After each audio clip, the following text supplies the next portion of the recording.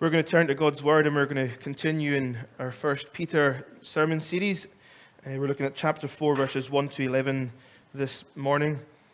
And the sermon title is Stewards of God's Grace. Let's read God's Word together. And it's on page 1016 on the Bibles in the pew if you're looking to follow it. 1016. Since, therefore, Christ suffered in the flesh, arm yourself with the same way of thinking. For whoever has suffered in the flesh and has ceased from sin, so as to live for the rest of the time in the flesh, no longer for human passions, but for the will of God. For the time that is past suffices for doing what the Gentiles want to do, living in sensuality, passions, drunkenness, orgies, drinking parties, and lawless idolatry. With respect to this, they are surprised when you do not join them in the same flood of debauchery, and they malign you. But they will give account to him who is ready to judge the living and the dead. For this is why the gospel was preached even to those who are dead, that though judged in the flesh the way people are, they might live in the spirit the way God does. The end of all things is at hand. Therefore be self-controlled and sober-minded for the sake of your prayers. Above all, keep loving one another earnestly, since love covers a multitude of sins. Show hospitality to one another without grumbling. As each has received a gift, use it to serve one another as good stewards of God's varied grace. Whoever speaks as one who speaks oracles of God, whoever serves as one who serves by the strength that God supplies, in order that in everything God may be glorified through Jesus Christ. To him belong glory and dominion forever and ever. Amen. Last week we spent some time wrestling with the difficult verses that are in verses 18 to 20 in chapter 3. And we will return back to some of those verses at the tail end of chapter 3 because we didn't get to fully look at them together. But I want to do that the week before we sit at the Lord's table. So I think that's next Sunday we'll go back to some of those verses in chapter 3 because it will help prepare our hearts as we go towards the Lord's table on the 30th together. But last week we saw, or at least I tried to show you that what Peter is saying in those verses that are very hard and difficult to grapple with, that ultimately that Christ, although he suffered, that he has the victory, that Christ is victorious, and even the very pits of hell and the damnedest of demons know that Jesus has won, that he has the victory, and that for those in Christ Jesus, it is finished. But in order for that, Christ needed to suffer. He needed to pay the price. So for victory to happen, Christ needed to suffer. Hebrews 12 tells us that we're to fix our eyes on Jesus, the author and perfecter of our faith, who for the joy set before him endured the cross. For the joy set before him endured the cross.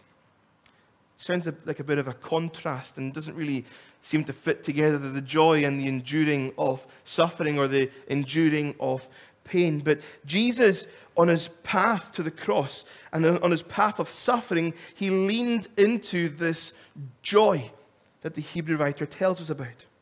So what was this joy? That even though Jesus was going to endure suffering on the cross, even though he was going to die, that he did it for the joy set before him. What is that joy? What was the joy Christ focused on his pathway of suffering? Because I think this is a really important point that we're going to see in a few minutes where Peter says.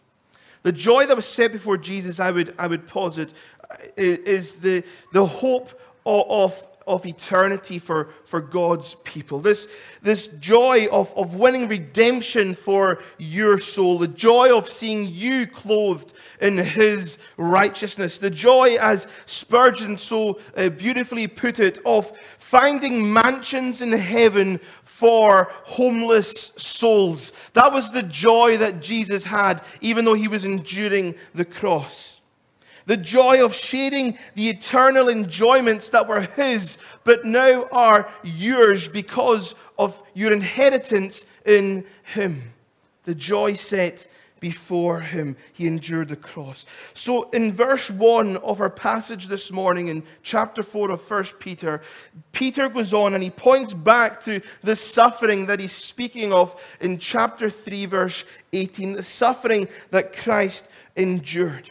And he does it again to help encourage the believers. Last time he looked at it, showing that even though you're suffering, you hold the victory because Christ suffered and Christ also has the victory. But here he looks to encourage them in a bit of a different way when he says, arm yourselves with the same way of thinking. So when you're suffering, and remember the suffering that Peter is really speaking about here is hardship or persecution for our faith. That's really the suffering that he is speaking to in the passage that we're reading here. That we are to arm ourselves with the same way of thinking. For the joy set before him, Jesus endured the cross. Here's the thing, friends, we can have hope and joy even when we suffer. Why? Because hope and joy is not found in the absence of suffering, but in the presence of God. Hope and joy are not found in the absence of suffering, but in the presence of God. So that's why we can, even in the midst of the hardest of times in our life, that we can hold on to hope, we can hold on to joy, because our hope and joy, they are not circumstantial, they are relational. It's through union with Christ, that nothing will ever separate that union you have with him because you've been washed by the blood of the Lamb. And we're called here to be imitators of Christ. That includes how we respond to the persecution that we endure. And here, Peter goes on to show that even though you go through suffering, when you suffer, you are to suffer by still avoiding sin. Even when you suffer, you need to continue avoiding sin. The main point of this is that believers are to arm themselves. It gives off like military connotations in when we read it, doesn't it? About arming yourself. It's the same way in Ephesians 6 when you clothe yourself or arm yourselves with the whole armor of God. It gives that same kind of visual image of a soldier going off to battle. How they would arm themselves with a sword and a shield. Friends, when we face suffering, when we face persecution, we don't arm ourselves with a sword or a shield. What Peter says here is we arm ourselves with thinking the same way as Christ thought about his suffering.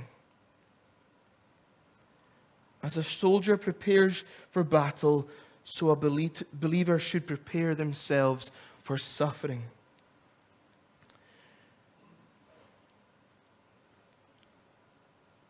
For whoever has suffered in the flesh has ceased from sin, Peter says. Now, when we read this, it kind of might think that, once you become a Christian, that you never make mistakes again. And that's not what that verse says. And all the believers of God are just going, amen. I know that I still make mistakes every day. Even though I believe in him, man, I still sin. We still mess things up. So it's not saying that those who are in Christ and when they're suffering, that they do so being perfect and not making mistakes. What, again, it's showing, it's pointing back to the breaking of the chains of sin that Jesus has brought for his people. That you're no longer governed by sin, you're no longer held down by sin, you're no longer weighed down by sin, that we're not covered by sin, but we are covered by the blood of the Lamb, and that we're products of grace. But as we do this, what Peter is saying is that as you suffer, people should see that no condemnation now I dread. All that is in Christ is mine, or something, words to that effect, as the hymn writer says. That when we suffer, what people should see is that we have been set free by Jesus. They should see our union with Christ. I read of this week about 40 martyrs of Sebaste. And these 40 soldiers, all Christians, were members of the famed 12th Legion of Rome's imperial army. And one day their captain told them the emperor had sent out an edict that all soldiers were to offer sacrifices to pagan gods. And these Christians, these 40 Christian soldiers replied to that edict by saying, "You can have our armor and even our bodies, but our heart's allegiance belongs to Jesus Christ." It was midwinter of AD 320, and the captain had them marched onto a nearby frozen lake. He stripped them of their clothes and said they would either die or renounce Christ. Throughout the night, these men huddled together, singing their song, 40 Martyrs for Christ. One by one, the temperature took its toll, and they fell to the ice. At last, there was only one man left, but he lost courage and stumbled to the shore, where he renounced Christ. The officer of the guards, though, had been watching everything that had been taking place. And he was so moved by the 39 that would rather die than renounce their allegiance to the Lord Jesus Christ.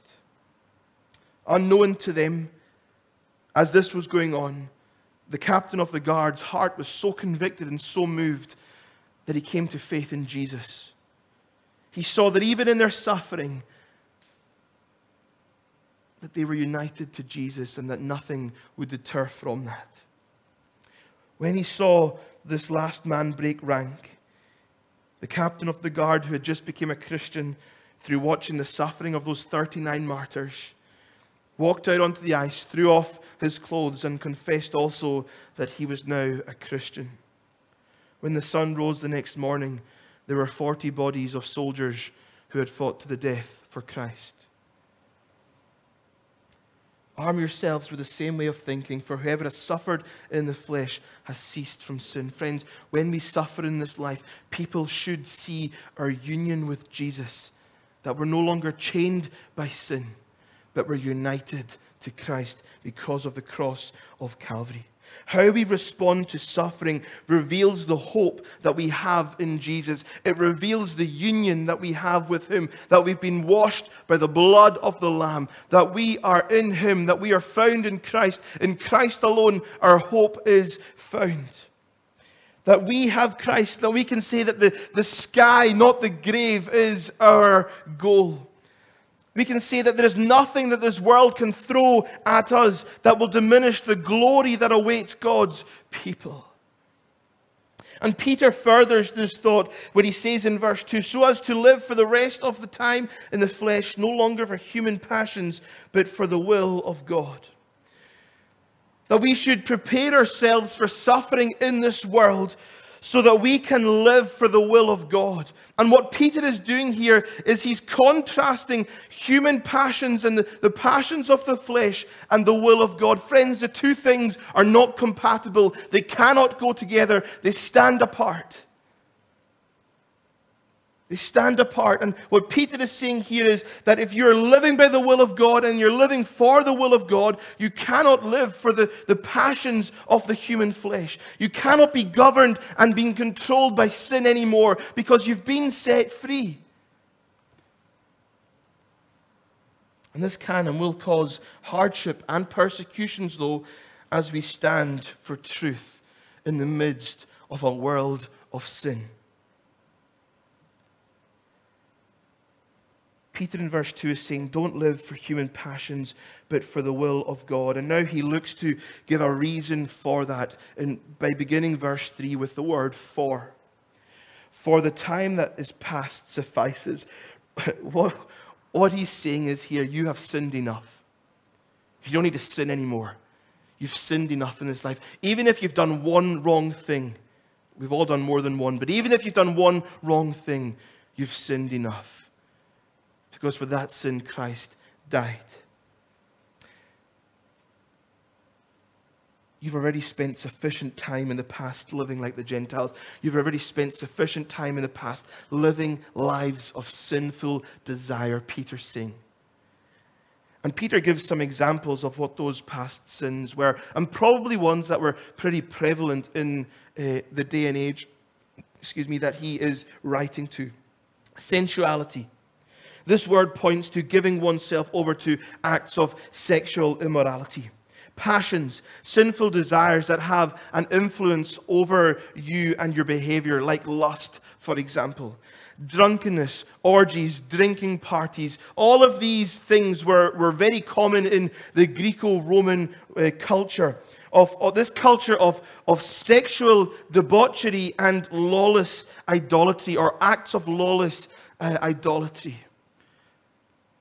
As I was reading this, I thought, Peter could be writing about the UK in 2022. Could he not? In this day we live where we just see the increase of the drive of sex and the appeal and the selling of sex and all these things that people use to sell their products, the sexualized nature of our culture, and the acts of lawless idolatry where people bow down to anything but the King of Kings. The God of me that we're seeing increase in society. The God of I. As long as, as the good old man said, I did it my way. You shouldn't do it your way. You should do it Christ's way. We're called to reject the ways of this world. Don't give over to the passions of the flesh, but be guided by the will of God. That's what Peter is saying. And as Peter says, the world, they do not understand, he says in verse 4, as to why you would say no to the things that look pleasing to the eye. Why you would turn your back on these things, the sins that he's mentioned there, the sins that we see in our own society, in our culture. People are surprised when we go, do you know what? I'm abstaining from that. I disagree with that. I don't want to live like that. They're surprised. But their response often doesn't just stop at one of surprise. Peter says they will malign you. They will act towards you with hostility. And that's what was going on with Peter's recipients. They were being met with hostile actions and thoughts.